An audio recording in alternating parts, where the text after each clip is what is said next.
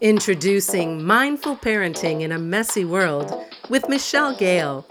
This podcast is for parents who long to be meaningfully connected to themselves and their children, even as the demands of modern life are accelerated. Enjoy a collection of supportive conversations, meditations, and nuggets of practical wisdom to help you embrace the parenting journey as your greatest potential for personal growth.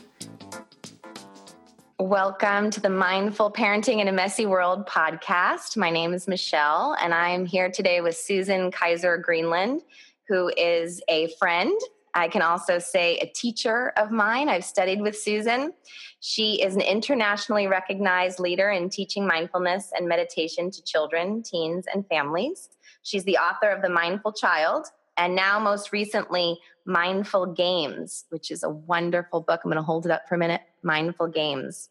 She studied meditation with teachers from the Tibetan Buddhist tradition since 1997, and she's been featured on tons of news outlets and written about and spoken. She's spoken for us at Wisdom 2.0. I'm just so happy for her to be here. Thanks for being with me. I'm happy to be on your podcast and excited that you're starting one. Yeah, thank you so much. So I would love to start, Susan, by hearing, people define mindfulness and meditation in such different ways. I'd love for you to tell our audience, how you describe these two words to people when they ask you. Well, I think that's maybe the most important question people can ask right up front because, mindfulness has gotten popular, which is a great blessing and a little bit of a curse. Mm-hmm. One of the problems with that is that the term has gotten a little bit blurry and sometimes different definitions, even for entirely different things, get conflated to come up with something that's not really very accurate. So let's start with mindfulness. And I think there's two ways that the word mindfulness is currently being used in the popular culture. And one is what I like to talk about as capital M mindfulness. And that's more mindfulness as a way of life. It's an innate quality that allows us to navigate through life with attention, with balance, and with compassion. That's not what the contemplatives who are teaching mindfulness of breathing, though, are talking about when they're talking about mindfulness, which I talk about as kind of the lowercase m mindfulness. That type of mindfulness is a stance of attention, and it's a way that we look at life experience where we know where our mind is, so we know where our attention is, and we know our state of mind in real time. Mm-hmm. So let me repeat that just once. We know where our mind is, and we know our state of mind in real time. And what that actually means is that right now I know I'm paying attention to you, so I'm focused on you. I'm not distracted thinking about the past or the future. And also my attention is a little bit bright. My attention is pretty lively and bright. That's my state of mind right now. I'm pretty happy. And this is all present moment. So I'm aware of what's happening in my mind and I'm aware of where my attention is and all in the present moment without a lot of thinking about it or engaging in it at all, but just actual bare attention on what I'm doing right now. So that's how I define mindfulness. I just make a distinction between the capital M mindfulness, which is an innate quality of being in the world with attention, balance, and compassion, and the stance of attention known as mindfulness. And then Jon Kabat-Zinn has a fantastic definition of mindfulness, that stance of attention, which is paying attention on purpose in the present moment without judgment, which is another wonderful way of defining that stance of mindful attention. Meditation is something that is a little bit different, but it's part and parcel of the same. There are a lot of mindfulness meditations, but all meditation is not a mindfulness meditation. And to draw on my definition of meditation, I draw on the meaning of the word in the Tibetan language, which is really to become familiar with your mind, to acquaint yourself with your mind and yourself. So meditation is a way of working with our mind directly so we become more familiar with the qualities of our mind. And we do that in any one of a number of ways. So that's how I make the distinction between those two words, mindfulness and meditation. Thanks. Thank you. And so what for parents, there's parents listening in, why would you tell them to study their mind? What's helpful in the parent-child relationship when they study their mind?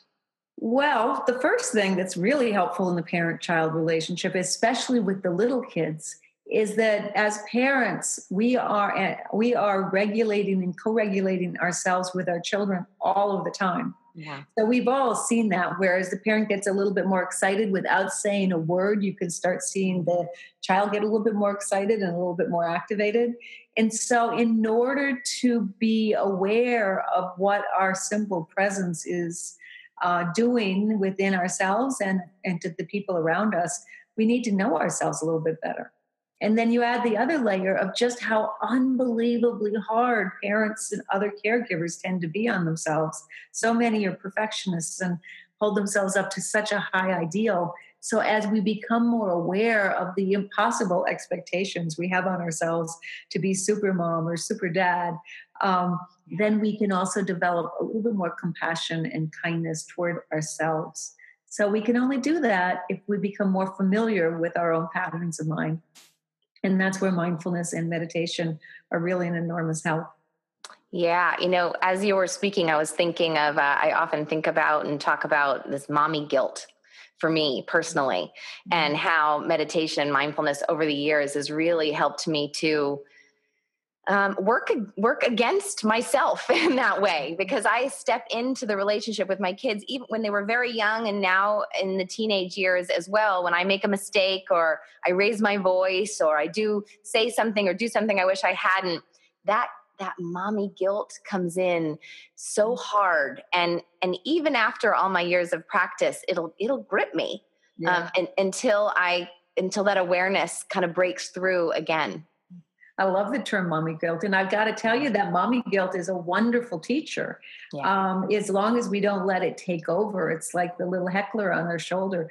It's wonderful. And then we see, okay, we're feeling guilty about it. It only comes from our best instincts, right? We Yeah. only want the best for our kids. And we only worry that if we do something wrong, that something terrible will happen. That's where mommy guilt comes from. And that's where the mindfulness can help, because what are you doing? You knowing what your mind is right then and your state of mind in real time. So, right now, mommy guilt is back. It's visiting Mhm. again. And that's all you need to do. Once you have some awareness, then everything else will follow. Yeah, yeah. No, I found it really helpful, and being able to take that, the guilt, and see what mess was made, to bring it on, and to be able to start to learn from it. So I really like that you added that in that, these are the greatest lessons, I've found with my kids when I screw up the worst. If I don't just brush it under the rug, if I'm willing to kind of sit with it and stay on the mat with it, it usually is some of my greatest learnings. I'm guessing you found that with your children. You have two grown children now, yeah? They're 20, 23, and 25 now. I Wow. keep calling him 22, but he's actually recently turned 23. Yeah, just being present with these awful feelings we have, and also trusting that we're strong enough to be able to just be with them, and we don't have to beat them back. We can just give them enough space and let them run their course, and then also learn from that whole experience too. Yeah. Yeah. How when did you start practicing when you had your children? Had you always practiced? Was that No. something that came about at some point? Yeah, no, I practiced. I started practicing when I was pregnant with Gabe. So what is that now? That's 24 years ago. Wow. And we were having a family crisis. I mean, it's a funny story. We had a health crisis, which was everything's fine now. And I was working as a lawyer at the time. I was pregnant with Gabe, and Allegra was probably about 2 or 2.5. Mhm. And the health thing I was worried about had to do with my husband. And I started doing all this reading about food. And I decided that our kitchen cabinet in New York City at the time was full of poison. So I'm up on a ladder or on a stool, pulling out all the white flour and sugar and you name it, anything processed, and like throwing it in a big garbage bag. And my husband comes in and says, "Hey, we're going to meditate." And I said, "Oh, I really can't go to meditate. And I've got this big project." He said, "Oh, but we really have to go." And he was the one who had the health problem. And I thought, he needs to go to help him with his health problems. So of course I'll go. And he said, no, Susan, you need to go because you're driving me crazy. My anxiety about the kids and my work and the health problem was just out of control. So that's how I started practicing. And to be totally honest with you, we were at the Zen Center and I couldn't stay seated on a cushion for more than a couple minutes. So the bell rang, the lights were low, we were looking at a white wall, and I think I made a couple of minutes before I just got out of there, and I went out on the streets in New York and waited for my husband to finish the meditation session. Wow. And I like telling that story because look at now I teach this stuff. So, I mean, if I could get through this, then anybody can. So that's how I started. And then when working with kids, my son, again, by that time, he might have been in late preschool or early kindergarten, so 4 or 5-ish. And our family, I studied Buddhist meditation, but for our family to go to a Buddhist or a Dharma center for family programs just didn't make sense for us. Our kids were in Sunday school studying for their bar and bat mitzvah. And so what we ended up doing is taking practices that I had been learning that were largely attention practices. And I just started simplifying them over and over again and trying them out with my kids and eventually volunteered in the Boys and Girls Club and ultimately a public school, teaching them the kids while I was still practicing law. So that's how I got to this point, which is how so many parents get to this point. They practice themselves and they think, hey, if this is helping me, maybe it'll help my kids too. Yeah. And how long did you do that for? I'm curious. I've never heard that story. How long were you volunteering in the schools and teaching your kids and still practicing law before you kind of made it your mission? Or what inspired you to do that? About 10 years. I think it was, we started a foundation that was here in LA bringing mindfulness into some public schools. It actually just paid for the supplies and that sort of thing in 2000. And then I think my book came out in about 2010. And during that period of time, most of it, except maybe for the last few months, I was also still working as a lawyer here. And I'm not one of those people who hated practicing law. I actually loved practicing law. This became my passion and I started doing that. So when the book came out, the first book came out, I was lucky enough to be asked to go around and start teaching adults about working with kids. And in that process, I sort of segued out of my law practice. Wow. And so how did this book come to be, The Mindful Games? I mean, what Mindful Games came after after The Mindful Child was published. Then I was really asked to go all over the place and start really teaching adults how to practice with kids, and often teachers and parents and clinicians.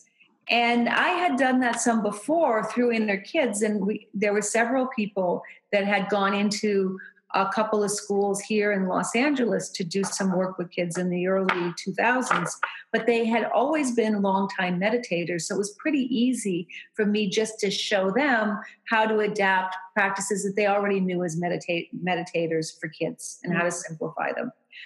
When I started going out to schools and clinics and doing parent talks, I had a whole new experience. I was always, for all that time that I'd worked primarily with kids, I was very used to working with what I call a conscript audience, a group of kids, many of whom didn't want to be there, but their teachers or their moms or their clinicians thought it was a good idea. So I was very used to that.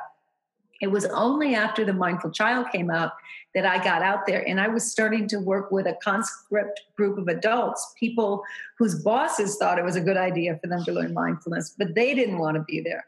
So I had to figure out how to take what people who were interested in Buddhism were willing to do the real hard, roll up your sleeves work to figure out how to keep these practices still complete, but secularize them, which actually takes quite a bit of work and effort. How do you communicate that to people who really want something much more simple and who also, some of whom aren't interested in this at all and think it's really a crazy idea?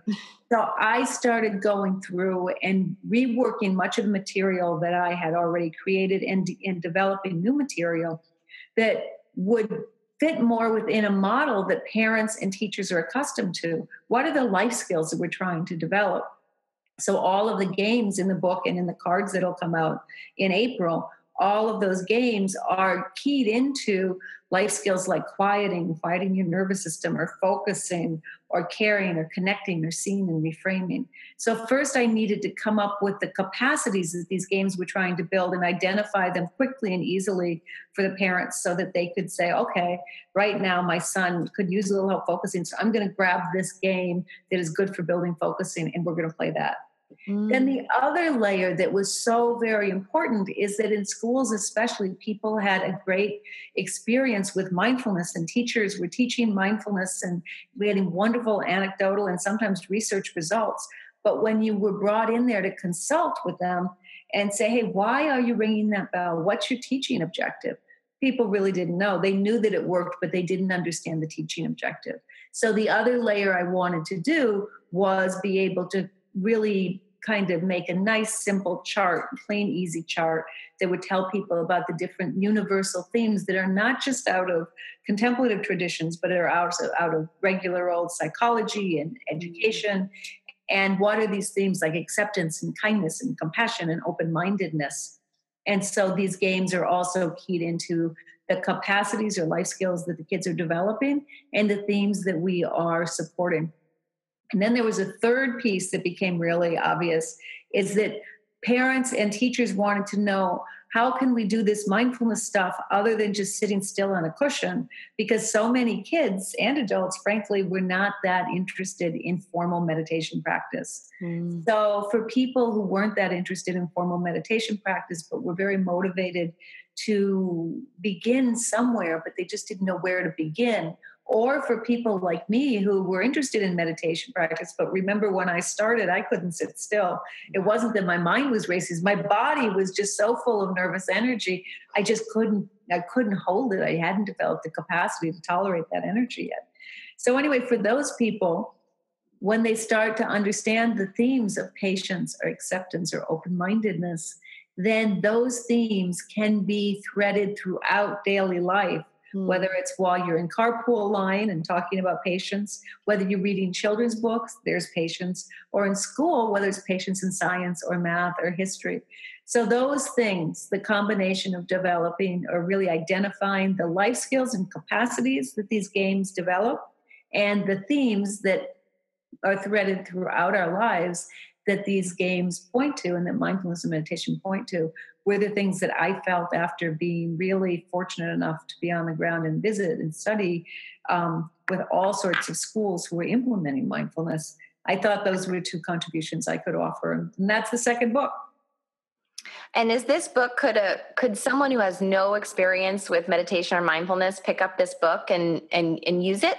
Yes, it's designed for that. They can use it. They can think, okay, I really want to build some caring and connecting skills. They can look for games in caring, connecting, and then they can practice them within a few minutes. And the hope is that we start where we are, and then we start building. And then very frequently people who get started in that way start turning, looking for more formal, longer-term practice. But we start with short moments of mindfulness frequently throughout the day. I think that really is the best approach for newcomers, regardless of their age. Yeah. And they always say, right, the hardest part about meditation and mindfulness is remembering to do it. Yeah. Well, it is when you set the bar so high. You got to sit for half an hour a day. You have to sit for 45 minutes a day. Set that bar so high, people just can't do it. And even people who were real meditators like I was when I was coming up as a mom, just no way. Yeah. I went through some periods of getting up at 5:30 in the morning and sitting on a cushion for 45 minutes before getting the kids up to go to school. But that just wasn't sustainable. Yeah. But short periods, little brief moments of looking inside or looking outside with that kind of awareness that we were talking about a minute ago, called mindfulness, with that mindful stance of attention. You can do that throughout the day. You can draw your kids into that practice with you. And before you know, before long, you'll start to see some pretty big shifts, which I know you know. Yeah. Yeah. And I have that same thing in common with you. The first time I sat about 10 years ago and I was going through a coaching program, and I had done guided meditation and I'm like, oh, I can, they were guiding. I'm like, I can do this. I'm good at guided meditation. And then the silence came and they had us silent for about maybe 25 minutes. I don't know how long, it seemed like days. And I literally thought I was going to just jump out of my skin. I mean, my heart was beating. I was so uncomfortable. I was just could not. I stayed there, but it was pure suffering. And that's something you don't hear a lot about, but it's very common, but you don't hear a lot about it in meditation circles. You hear a lot about how your mind is racing, but not a lot about how your nervous system is reacting. And if there are parents watching this or listening to this right now, there are such simple little things you can do to help when your nervous energy starts to get so strong that you feel like you're about ready to jump out of your skin. And there's a section in the book called Quieting, but just briefly, a couple of the things are you can just hug yourself a little bit. That self-soothing, that, just giving yourself a little hug. It's a very good sensory way to self-soothe and calm the nervous system. You can sway a little bit from side to side as you sit. And you can even do different things like shaking and then settling and shaking and settling as a way to release nervous tension. And then, of course, if it's really, really hard to sit still, there's really no reason in the world not to get up and to start doing some mindful walking, just moving your attention away from what you're thinking about into the sensations in the bottom of your feet to start with. And so once you give kids and parents, you normalize this experience. Oh, it doesn't mean you're crazy. It doesn't mean you're a bad meditator. It doesn't mean that you're about ready to have a nervous breakdown just because you feel like you can't stay in your skin. This is the normal reaction. And here are a couple things you can do to release that nervous energy, because that's all it is. It's some nervous system energy. We all have it. There's very specific ways to release it. And another good book for people who are interested in that and see that either in themselves or in their kids is by Peter Levine. It's called Trauma Proofing Your Kids. And, all of us have nervous system energy and it just comes in and out in different ways. And once we are aware of that, we can deal with it pretty easily. Yeah. And it really becomes a way for parent and child to learn together. Right. I mean, that's been my experience. And that's what I'm hearing as well as you're speaking is, if we notice we're triggered or our nervous system is agitated, we can stop. We can tell our kids, we need to take a moment. I need to walk away. I need to get myself grounded. Or I'm going to take a breath. Do you want to take one with me? Yeah. Right.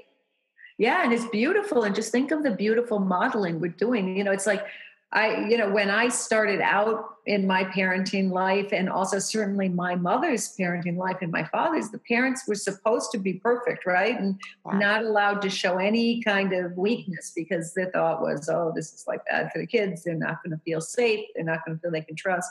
But actually, there's nothing more reassuring for kids to have mommy say, oh, sorry, I'm feeling a little bit like I'm going to jump out of my skin.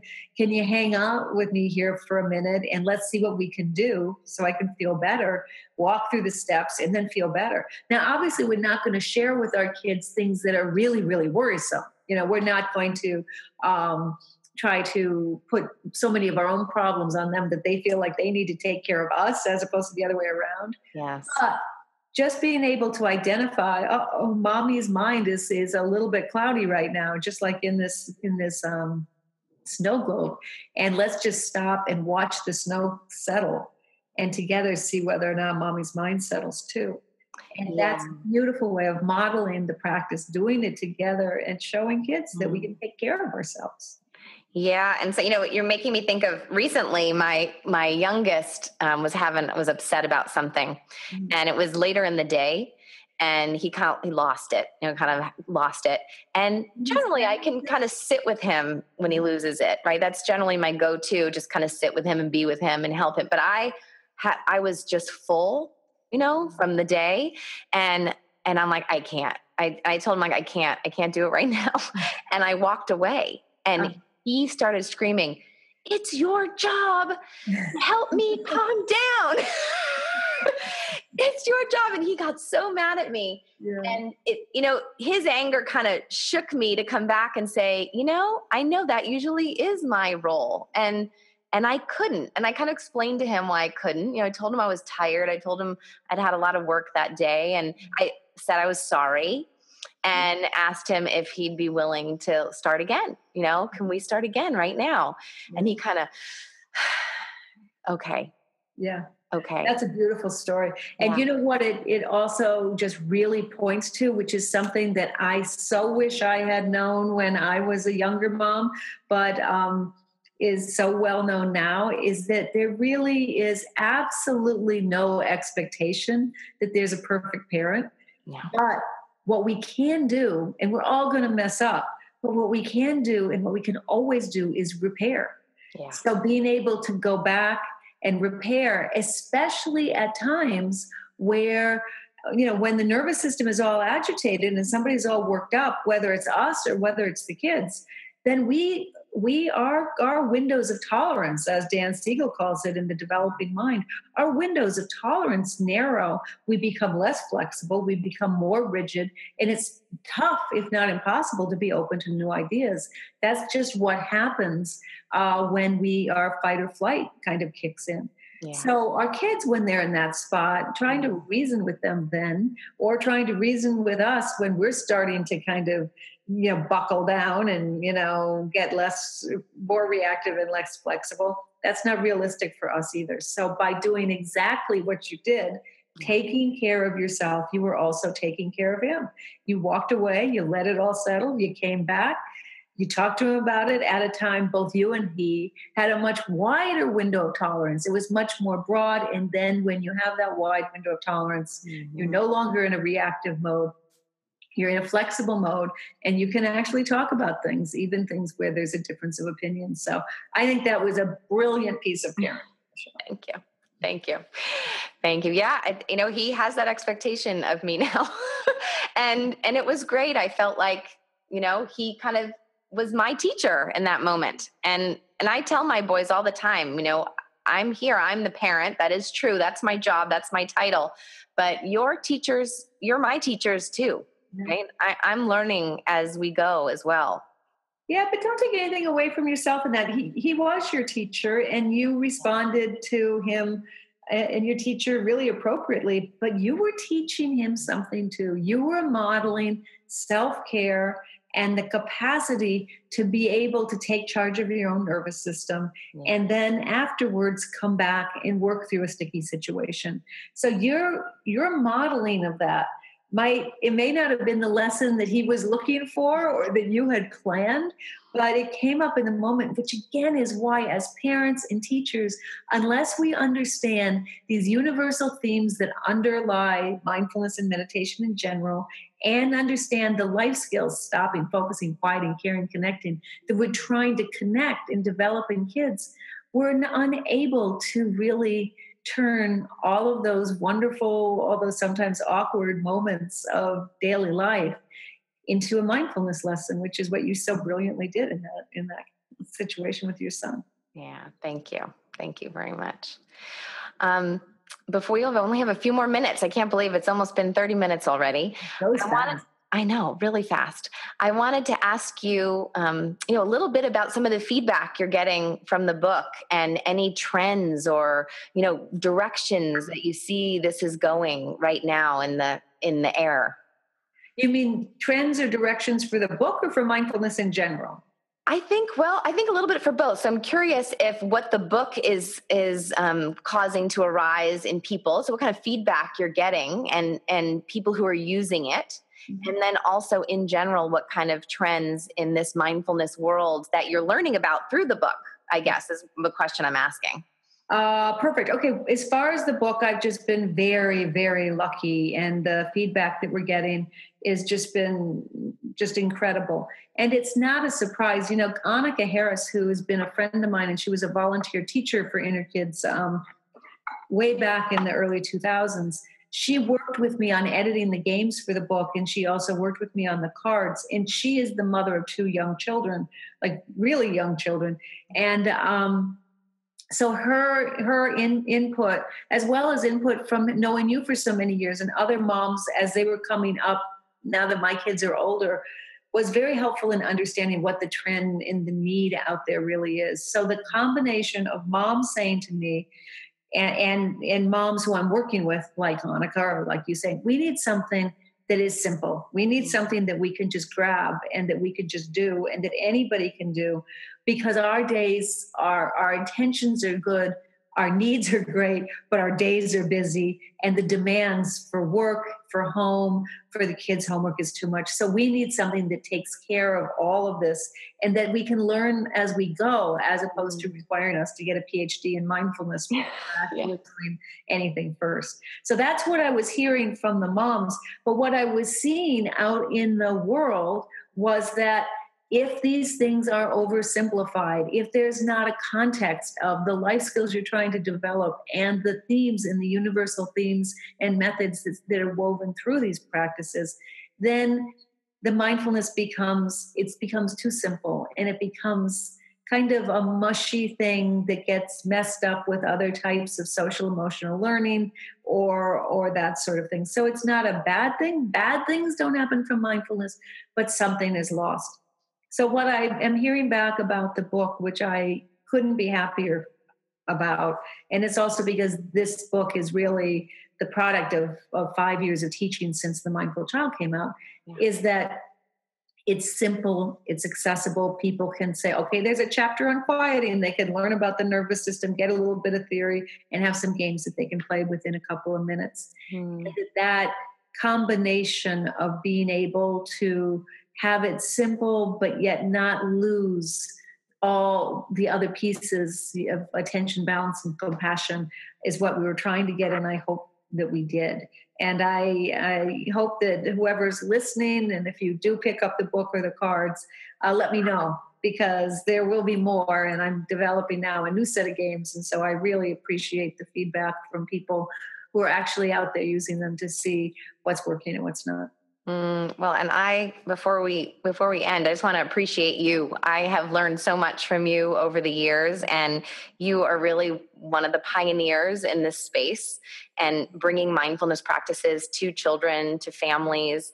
And I just want to thank you for your work over the years and for paving the way for many of us. Well, it's my pleasure. It's been nothing but fun. So thank you. Yeah, you're welcome. So Susan, other than the book, how do we learn about your work? What can we point our listeners to? Thank you for asking, Michelle. I think the thing I like most for people to take a look at is the newsletter that I have. It comes out twice a month. And the website that I have that's been recently redesigned that has podcasts on it, and also blog posts, 2 different kind of blog posts. One blog post that gives you ideas and games, and another blog post that I'm really excited about, which is a new shout out blog where I shine a light on different people in the field doing really wonderful work. In fact, Michelle, we've got to get you on that shout out blog. But one of the things I like about doing that is I've just been around, for better or worse, I've been around for a long time. And so I know all the people coming up, and I have a bit of a platform because of the newsletter, which I hope you all subscribe to. And I want to use that platform now to really help get the word out about people and their work and what they're doing. So that's what I would like people to take a look at in addition to the book. Great. And what's the website address? It's my name. It's SusanKaiserGreenland.com. I know it's long. You can get there through innerkids.com too if you want, but SusanKaiserGreenland.com. Well, thank you for being with us. And I will, we will share some more of your book with our listeners and make sure they have all the information they need. And thank you for being with us today. Thank you. Okay. Bye, Susan. Bye-bye. Thanks for listening to Mindful Parenting in a Messy World with Michelle Gale. If you like what you heard, the best compliment you can give us is to share our podcast with a friend and give us some stars and a favorable review at iTunes.